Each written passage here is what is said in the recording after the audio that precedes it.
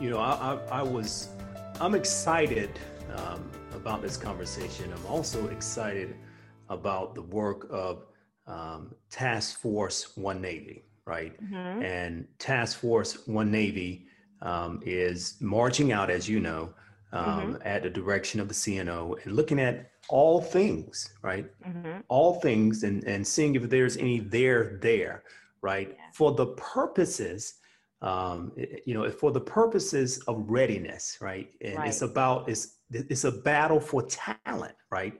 And so Right. it seems to me that in the sentiments of Jim Collins' book, we got to get the right people on the bus and in the right seat, right? And so Hmm. your work, I believe, is brilliant, and it helps us to think more critically. I'm Hmm. a personal fan of being a learning organization, right? And as you know, as a Right. learning organization, it's all about capturing the data as is, not as you want it, but Want as it. is, Right. right?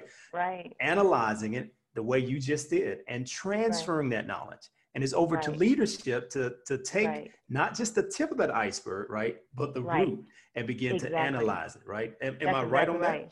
No, that's exactly right. That's exactly right. And I know that both CNO and Vice Chief are very strong proponents of learning organization and really want us to get after the system of systems and Mm, understanding the systemic nature of what it is that we do and where we need to improve and go. In order to get at systems, in order to get at systematic, you have to go to the root. You have to go below the iceberg. And so if we are, as part of Task Force One, examining promotion rates or examining our proportionality of right. officers in certain ranks by race and so forth, one of the questions we probably need to re-examine 20 years later is there a potential for bias in the way our fitness reports and the way our officers are described in fitness reports? Mm, And that can give us some data and a target to actually work with. Then is when you're able to bring in the experts to say, okay, here's how you can address this potential for this type of bias, or right. you examine how other organizations, corporate, military, or otherwise, have redesigned their promotion and evaluation systems to try and minimize the degree to which that type of bias exists. Wow.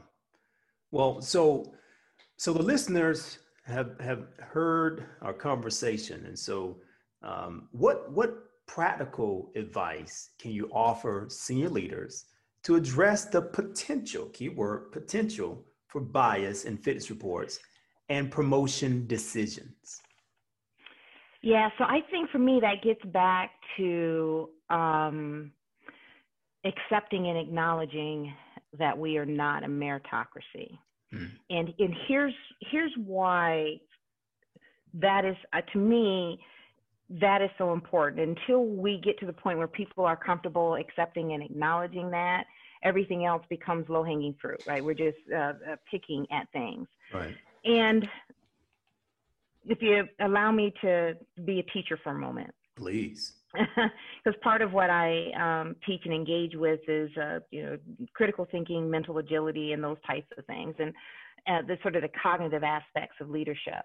And one of the important conversations we have centers on this notion of cognitive dissonance. I'm sure Yes. heard the term, Yes. where you're forced to sort of grapple with or wrestle with two opposing things, right? And if I am someone who has had considerable success in this organization, and I am being challenged to acknowledge that the organization is not a meritocracy, then it sort of is a challenge to my own Yes. values and Yes. my self achievement, right? And so what happens though with cognitive dissonance is when we have these opposing forces, it creates psychological distress. And Mhm. when we have that psychological distress, we are just wired to try and reduce it in some way.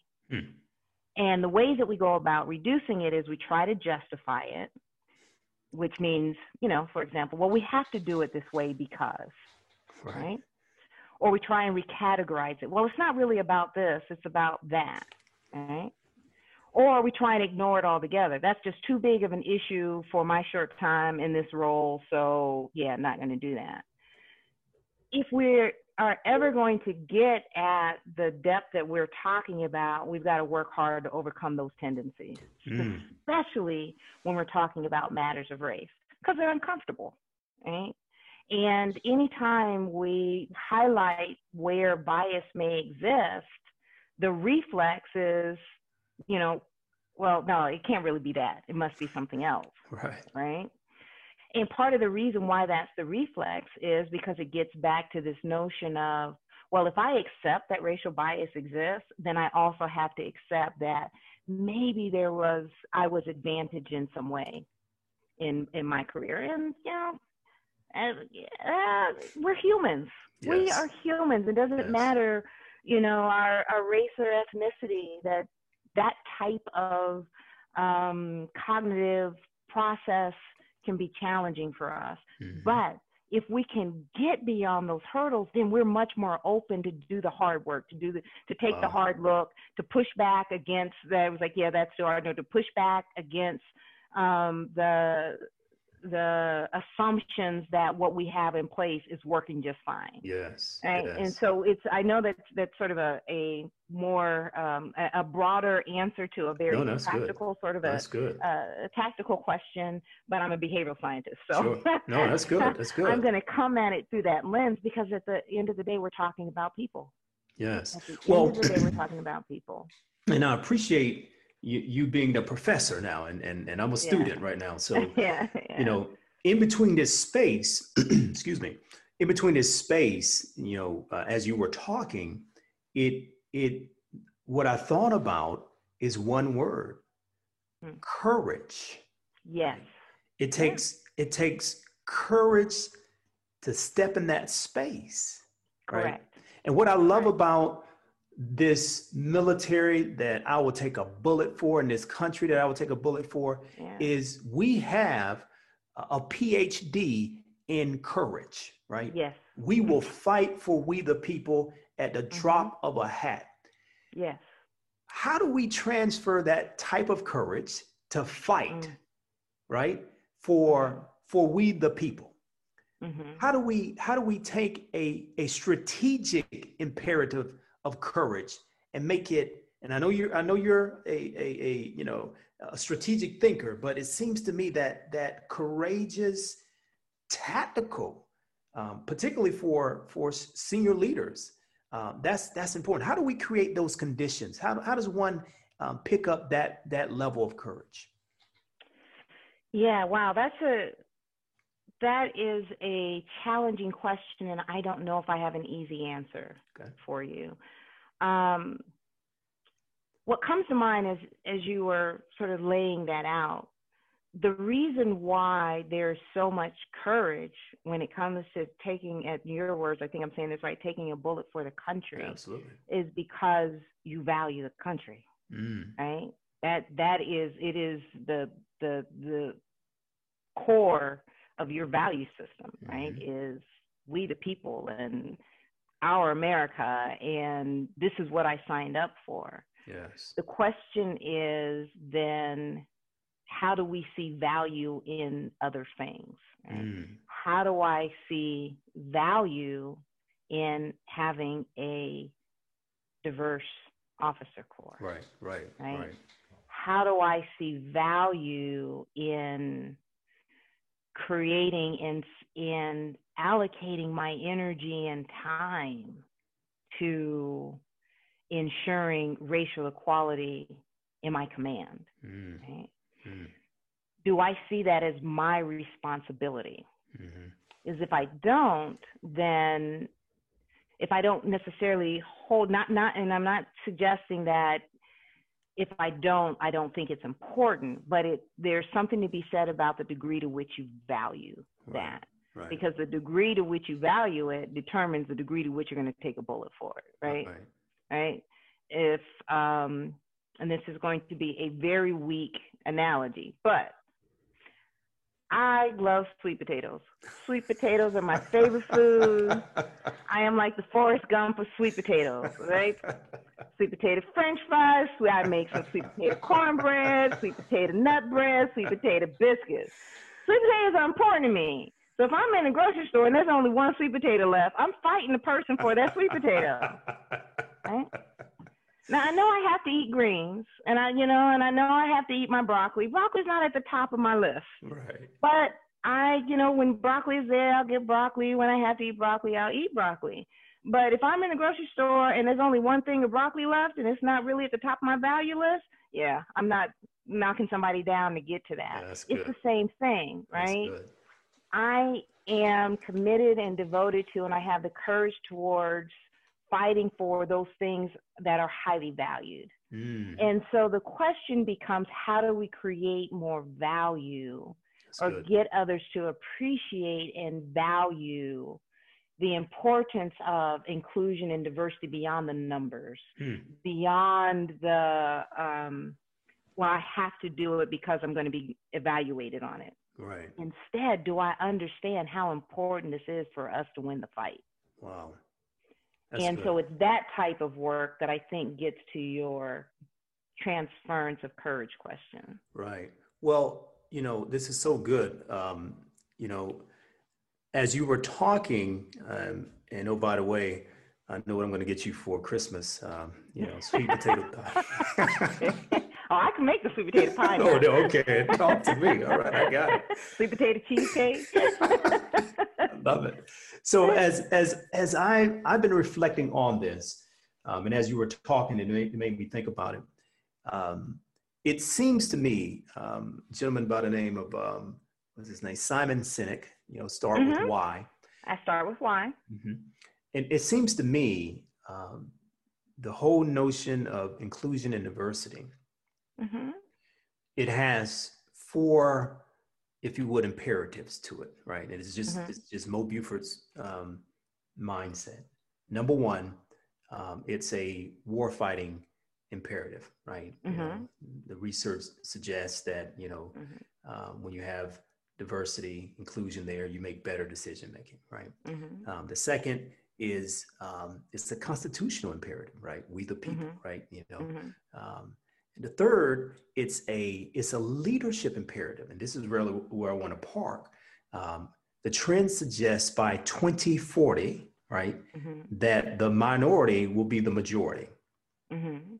So it seems to me, if that's true, and if we in fact recruit from we the people, it seems to me that this should help to shape the values, right, of what we do as a warfighting team. And the fourth, and I'm going to come back to the third one, the fourth is a moral imperative, right? In the sentiments of Abraham Lincoln, he says, right makes might, right? It's just the right thing to do. But what are your thoughts, particularly with the third aspect, specifically, if in fact the trends suggest by 2040, the minority will be the majority?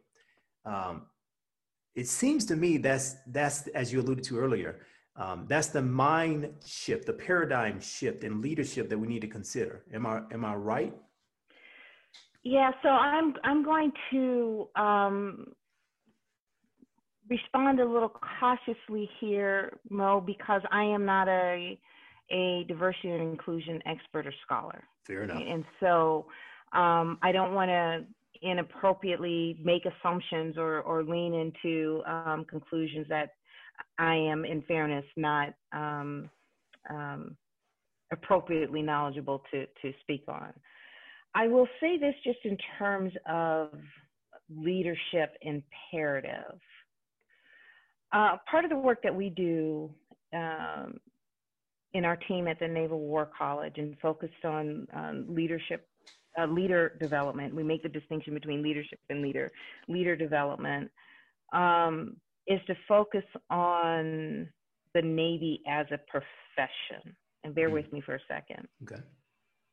And that's the lens of recognizing that this is Don Snyder's work. This is General Dempsey when he was CJCS white paper on the military as a profession, that we see and appreciate and recognize that our unique position in society is that we offer service to society that society can't offer for itself. And because of that, it accords us certain liberties, right? Liberty to choose and educate our own folks, to self-police, etc. For me, that's the leadership imperative. And if you recognize your role or our Navy through the lens of that naval as a profession as a leadership imperative, then all the other imperatives that you list fall underneath that. Nice. That you can't have any of those other imperatives unless you recognize the imperative of functioning and existing as a naval profession. Because if we don't, then you have things like Congress taking over our ability to self-police and now saying, we're going to handle sexual assault for you. Right. If you don't, then we now have society saying, yeah, we have lost trust and confidence in you as an institution. So if we are operating under this imperative as a profession accorded certain rights by society, then by that very nature, all of those other imperatives, operational, warfighting, right, leadership, moral, all of those under other imperatives become necessary requirements. Nice. Wow. Well said. Well, so here's my last question for you, ma'am. Okay. What's your personal life mission statement? So, personal life mission. So we went from research study to Navy to personal life mission statement. I just want to make that clear. It's all related. For anybody who's listening, it's all related. We just made a big jump. Well, I have to tell you that I am a person of deep faith, and my faith guides me. My faith guides me, and so my prayer often is that I will remain steadfast in whatever I do in God's perfect and pleasing will. Love it. That's my mission statement. Love it. Thank you, ma'am. Yeah. Ladies and gentlemen, Dr. Johnson in the house. Well, thank you. I thoroughly enjoyed this. This was fun. I hope I have been able to contribute in some way and add to knowledge and understanding. And I am certainly open to follow up with questions and am happy to continue to further engage. Thank you, ma'am. So again, ladies and gentlemen, I am Mo Buford. I am a sailor. We are a team. This is our Navy. And now is the time to be all in.